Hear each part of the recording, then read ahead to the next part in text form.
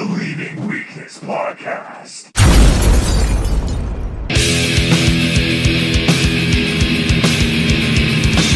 It's a song. You lack discipline. Well, I've got news for you.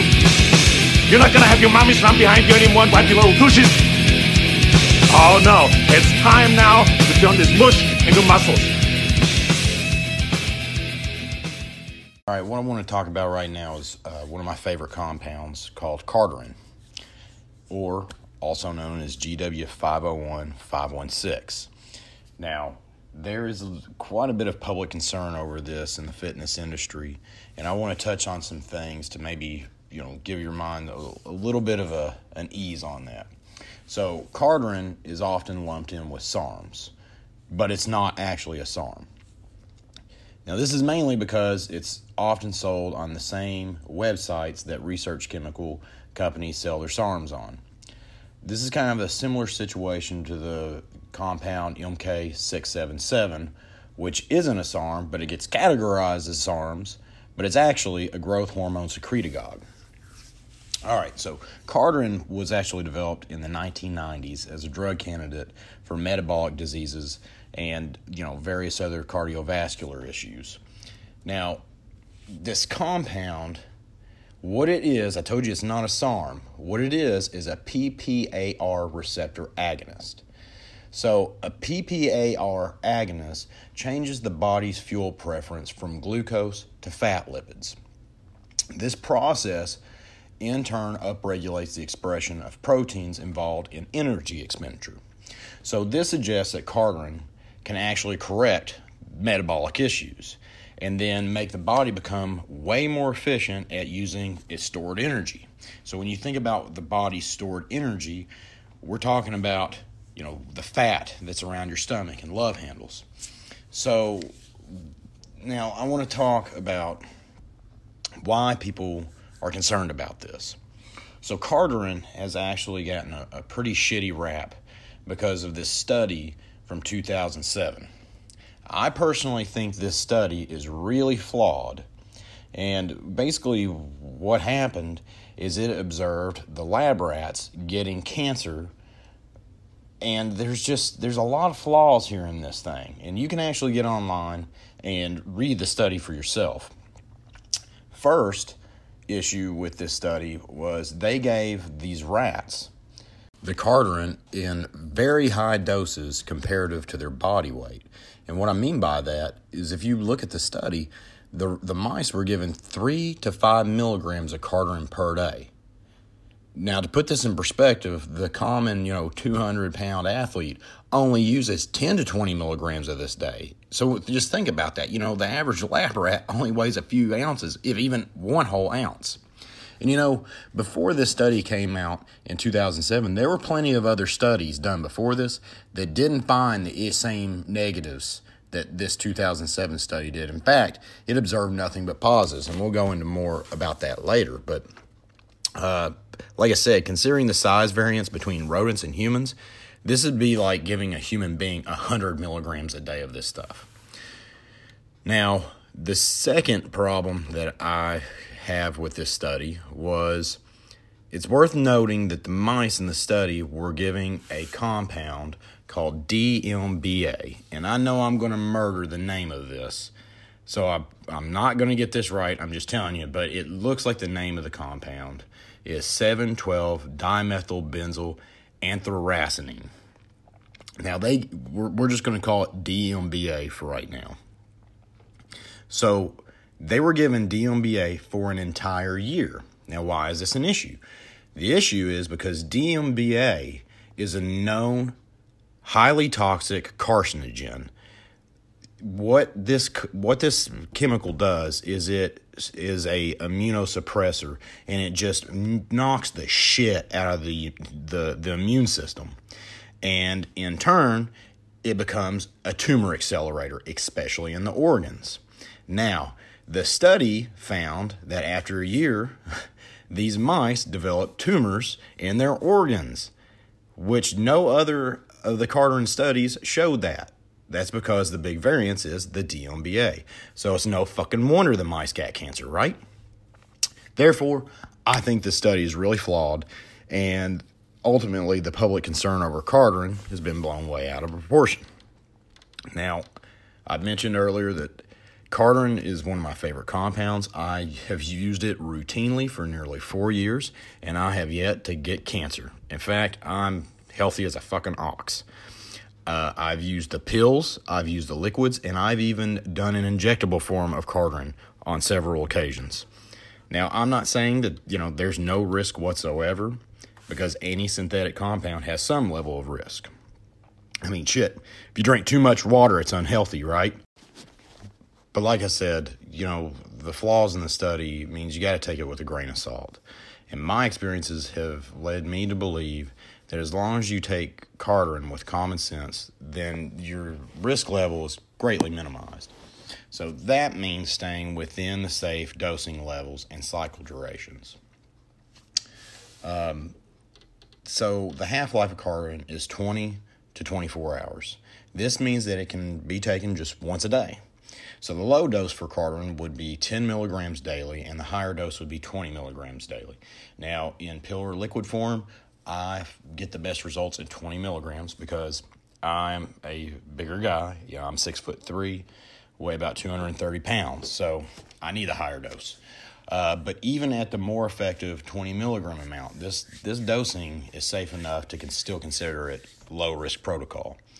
I would suggest keeping all your cycle durations at 12 weeks or less before the body builds up a tolerance, especially, and that'll, because the body is smart. I mean, it will get accustomed to whatever you're giving it. So you want to keep those cycles at 12-week intervals or less, and that'll keep the body from rendering it less effective and still keep everything safe. So what does Cardarine do? What are the benefits of it? There are a shitload of studies out there that you can look up, especially on like pubchem.com, that goes into a lot more of the positive aspects of this than what I'm going to mention. But one, it reduces the risk of plaque buildup in the arteries, and it also prevents oxidative damage to blood vessels. It's been shown to suppress inflammation. It's been observed to increase physical performance and endurance. It reverses the symptoms of metabolic syndrome, and that's in human studies. It decreased triglycerides and fatty acids in human studies. It's been shown to increase the HDL cholesterol and lower the LDL. It increased the development of muscle fibers instead of turning the energy into fats, and it increased the use of fats as an energy source. So, it's got a shitload of benefits. Other than the whole cancer scare, I have not seen any negative from using this compound. I think it is a kick-ass tool to have in the arsenal as far as, increasing your endurance, or if you're on a cut, or, you're trying to do like a recomposition, or maybe you've got, a sporting event in the foreseeable future and you're trying to get your endurance and your metabolism where it needs to be. So one common question that I constantly get on the website is, a lot of researchers ask if Cardarine will affect the endocrine system, and does it require PCT? Simple answer there, guys. This compound does not bind to the androgen receptor whatsoever. Therefore, it is completely non-hormonal and won't affect your natural testosterone production. So that means that using Cardarine itself will not require a PCT. So there's a lot of versatility in how to use Cardarine. You've probably heard people refer to Cardarine as being some sort of exercise in a bottle. Now, I personally think that's a really misleading statement, to be completely honest. But the studies do show that Cardarine has pretty much undeniable benefits in repairing the metabolism. But deeming it an exercise in a bottle kind of indicates that you should expect to just lose shit tons of weight from doing nothing at all and sitting on your fucking ass. Cardarine works best when you're in a caloric deficit and you're following a exercise program geared towards weight loss.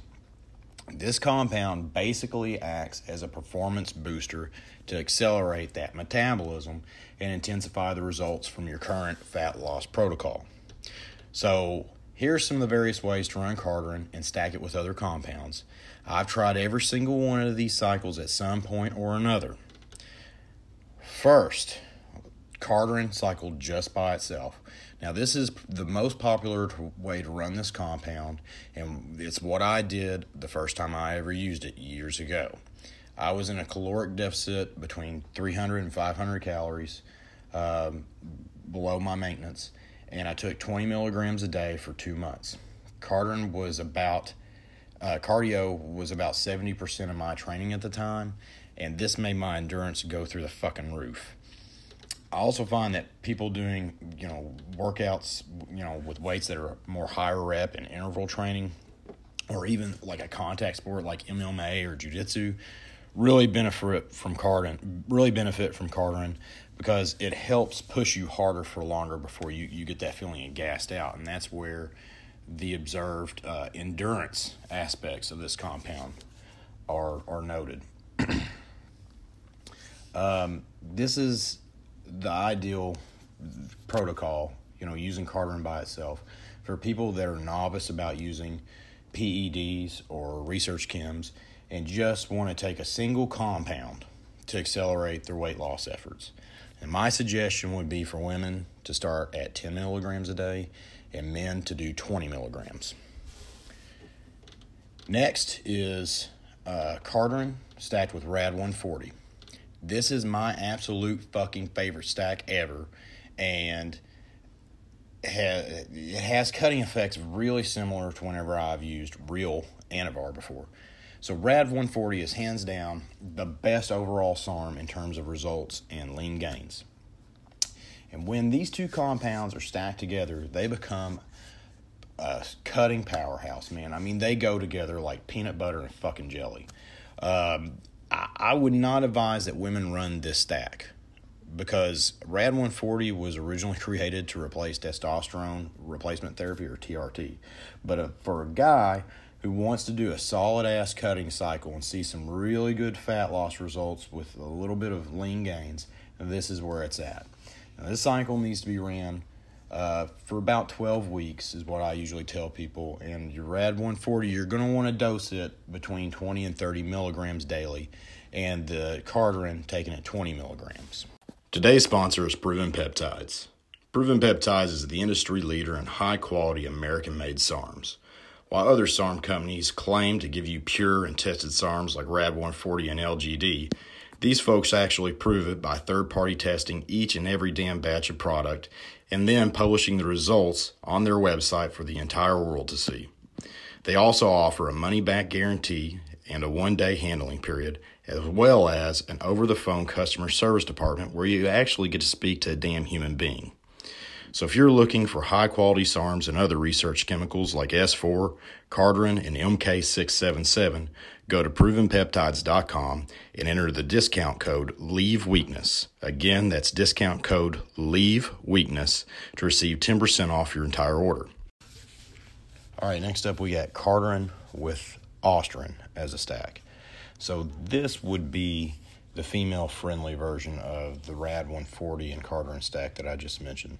Now, this is actually a pretty versatile combo, depending on the style of training and type of diet being used. But Ostarine is definitely the most mild of all the SARMs, and women seem to definitely get more out of it than men do in terms of sustainable results and really in strength gains. This would be more like a really mild run of Anavar for a female, and it would have minimal hormonal side effects too. Therefore, steroid-like masculinization issues should not be a problem. A good female dosing protocol would be 10 to 15 milligrams of Ostarine paired with 10 milligrams of Cardarine daily. Now, women should only cycle Ostarine for a maximum of 8 weeks. Now, this other issue might catch some of you all off guard, but I actually like to use Cardarine to lower the side effects of Tren. Yeah, you heard me right on there. Now, it's a little known fact that Cardarine actually helps negate a lot of the really harsh cardiovascular side effects from taking Trenbolone. Now, Tren is an incredibly potent steroid. I mean, really, it gives you the best bang for your buck in terms of, results for the money. But it is harsh as fuck, and it is notorious for the negative effects on the cardiovascular system. Now, I've ran Tren several times, and every time that I do, my cardiovascular endurance just goes to complete shit within the first 4 weeks. Now, this likely explains the whole Tren cough that we hear of a lot. And I always end up getting that shit halfway through the cycle. I mean, I even have a problem getting up a flight of stairs without feeling winded whenever I take Tren. And, man, I just am coughing my head off the whole time I'm on Tren. And I'll be honest with you, it kind of feels like a mild version of having walking pneumonia is what it feels like for me. Now, some people don't get it, so I can't really explain it. But I always seem to feel constantly out of breath and get winded real easy. And not to mention, I got to keep my eye on the blood work and all that other shit because it's so taxing on the system. Now, Cardarine, where this comes to play in the Tren cycle, is Cardarine increases your cardiovascular endurance and corrects the metabolic damage that's taking place in your body. This is why more and more Tren users are starting to add Cardarine to their cycle. And my experience is that adding 20 milligrams to a Tren cycle daily really seems to reduce the mentioned side effects by about 50%. So, if you're dealing with, feeling winded and all that shit really bad, this will reduce it to about half is kind of what my anecdotal evidence is with that. It's just all those side effects just get minimized. All right, so next we got Cardarine with SR9009. So the Cardarine and the SR really pair well together. And SR is another one of those compounds where it's not a SARM, but it gets lumped into that category by a lot of people. It's actually, and I'm probably going to screw this up, it is what is called a reverba agonist. Now, this means that what it basically does is amplify the action of a set group of proteins associated with particular activities in the body. Now, those activities include controlling energy expenditure, utilizing stored fat for energy instead of glucose, reducing your cholesterol levels, replacing dead mitochondrial cells with new ones, and balancing your circadian rhythm. So obviously, the SR shares a lot of the same traits as Cardarine does. And what I found, and a lot of other people have found, is that taking these two together increases the overall effectiveness because they kind of create like a synergy when they are paired together, and that synergy just makes them both work even better. Now, I would suggest the SR9009 be taken between 30 and 40 milligrams a day up to 12 weeks. Now, I really, I've said a lot of times I don't think it really matters, if you're doing the pills or you're doing the liquids or whatever, as long as you got a good source. And I'll go into sourcing here in a little bit, but this is a compound I really advocate getting in liquid form. Now, here's why. SR9009 does not have very good bioavailability.